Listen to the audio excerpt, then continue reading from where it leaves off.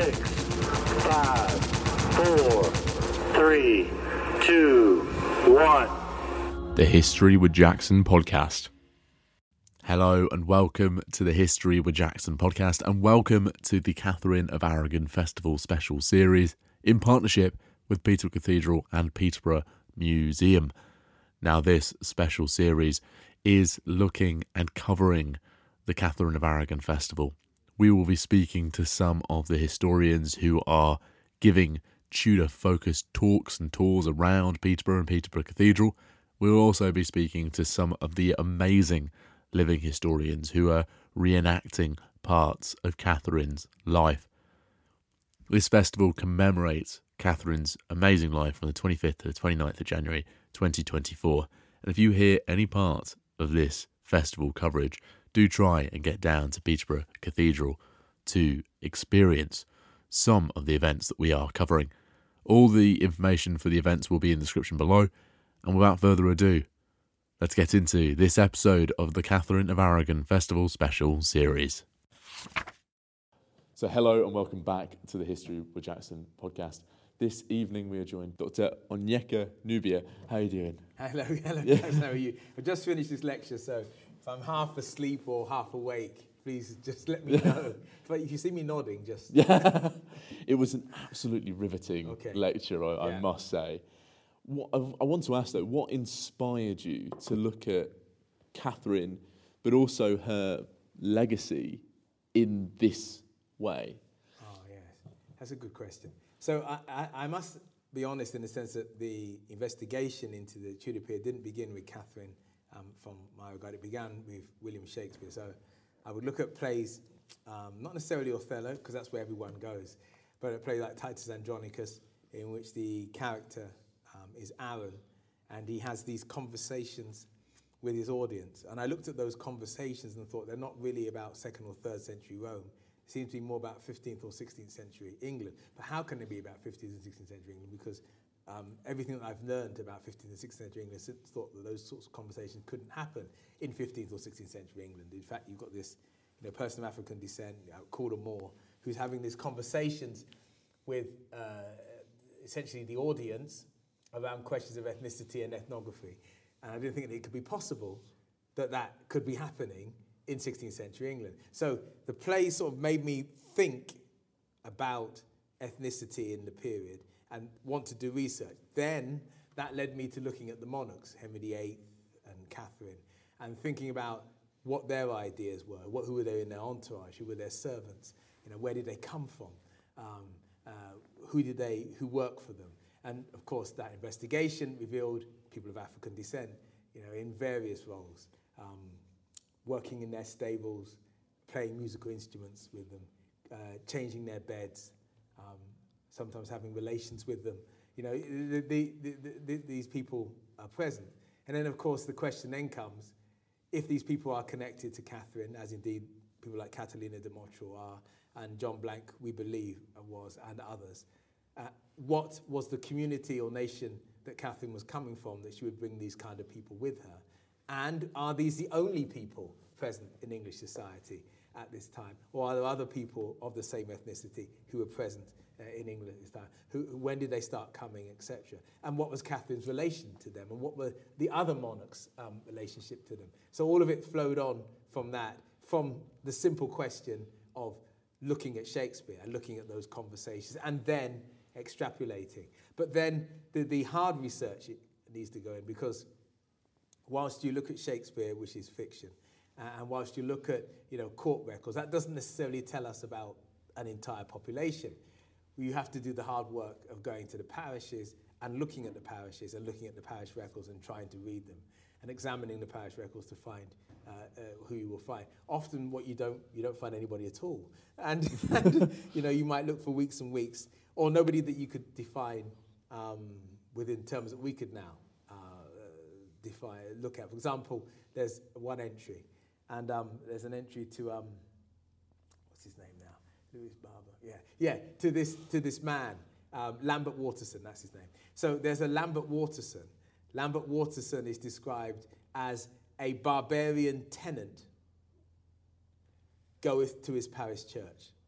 It says Lambert Waterson, a barbarian tenant, goeth to his parish church. This is 1567 record. What on earth does that mean?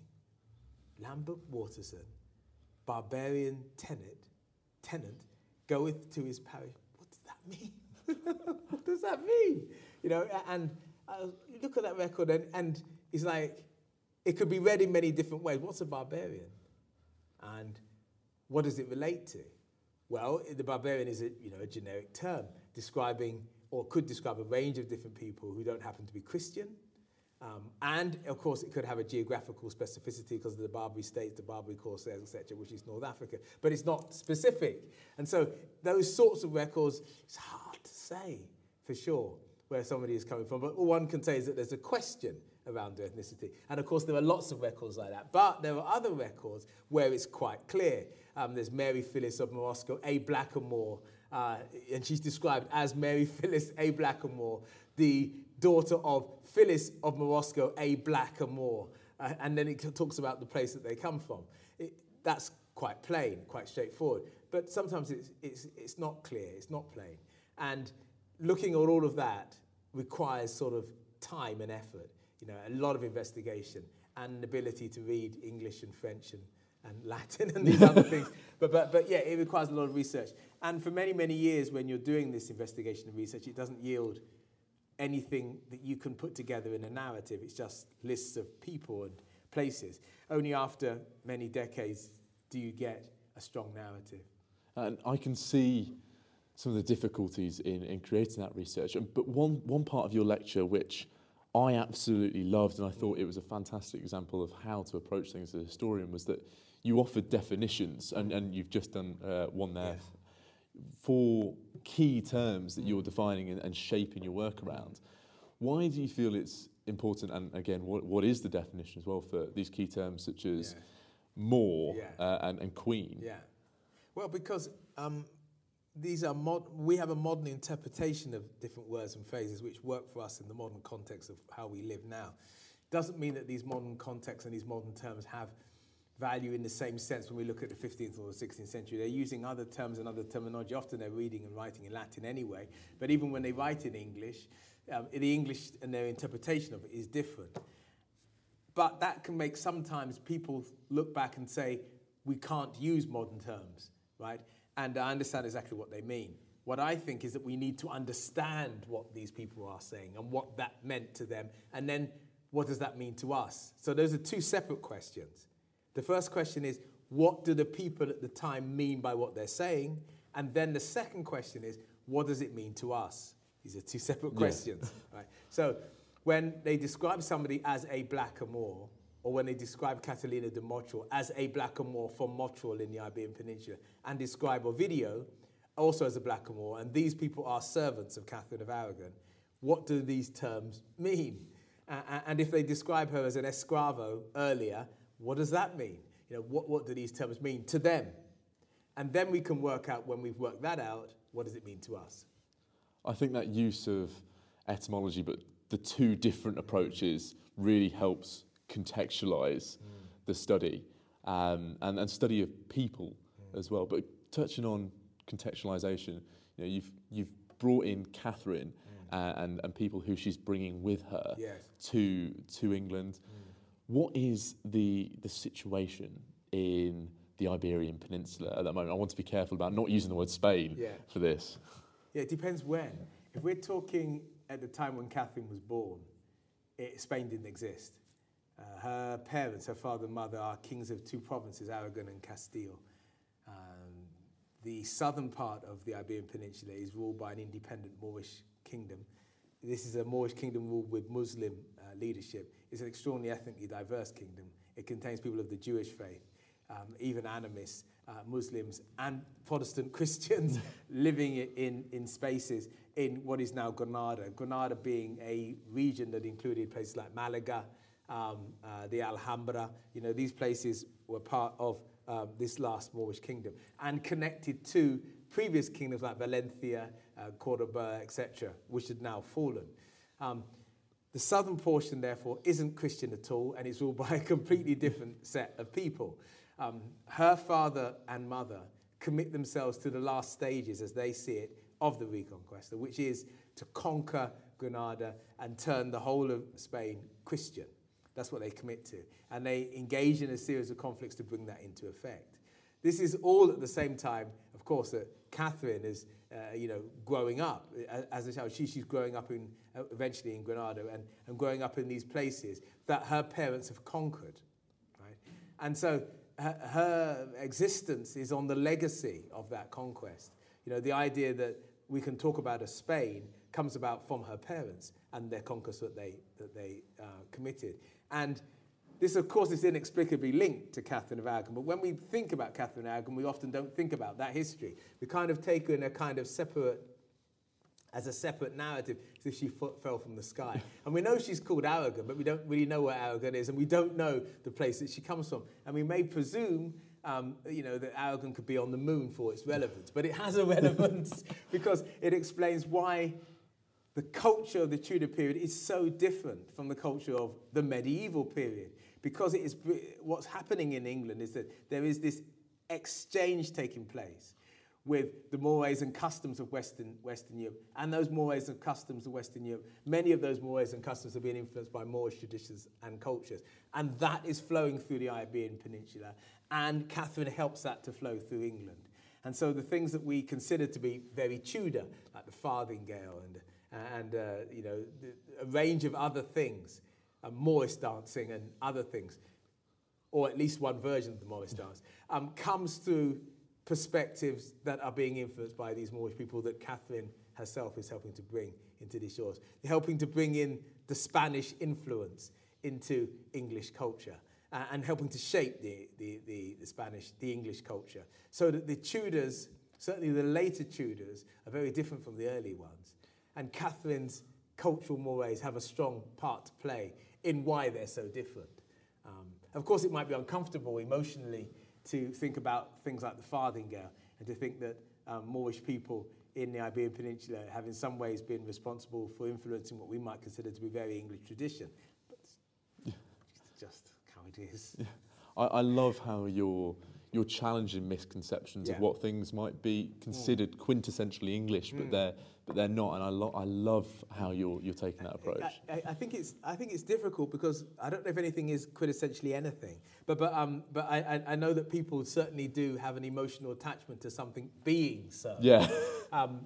And so that they might emotionally attach to it, kind of sometimes out of ignorance or indifference, or sometimes through a kind of, I don't know, fear of having an examination of something else. It's like, it's like this. When we look at our own family trees, people say, what's your family, Jackson? Who are your family? And people ask you that. People might ask you.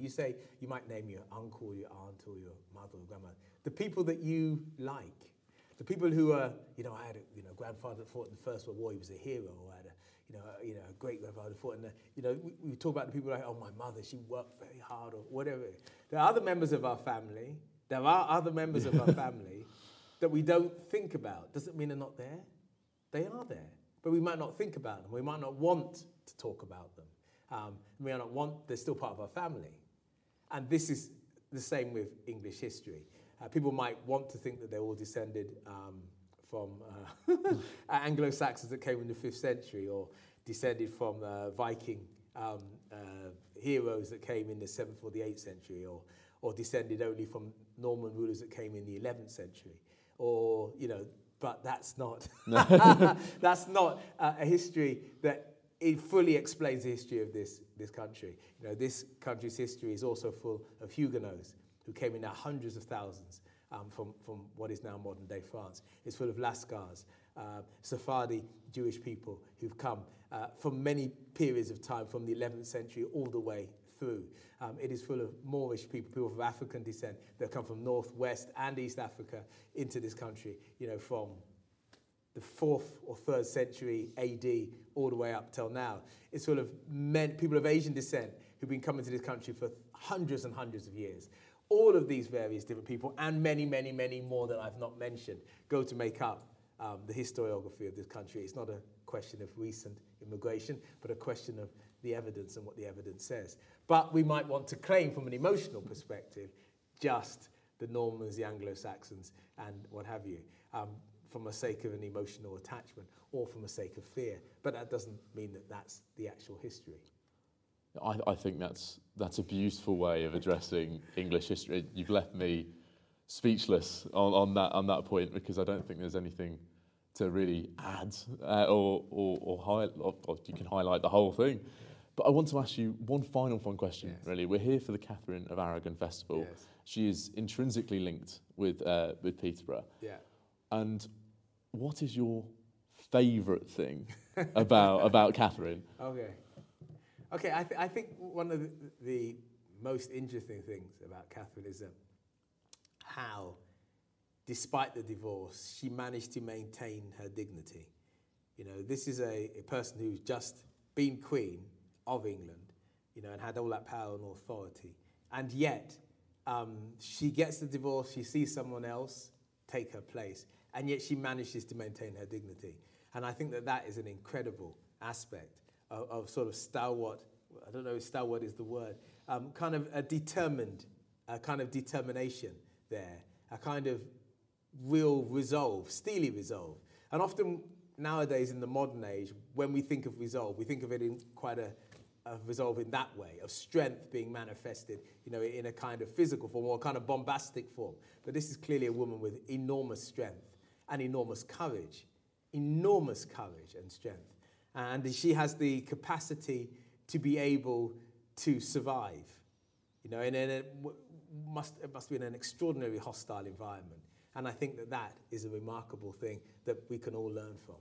Oh, yeah, I totally agree. I think she's a remarkably inspirational woman, especially with the way that Henry had treated her in those last few years. Yeah. Now, our listeners, having listened to this episode, are going to be biting at the bit to come and interact with you online and find out where they can grab copies of your books. Yeah. So where can they do that? So the book is called England's Other Countrymen, and it's by myself.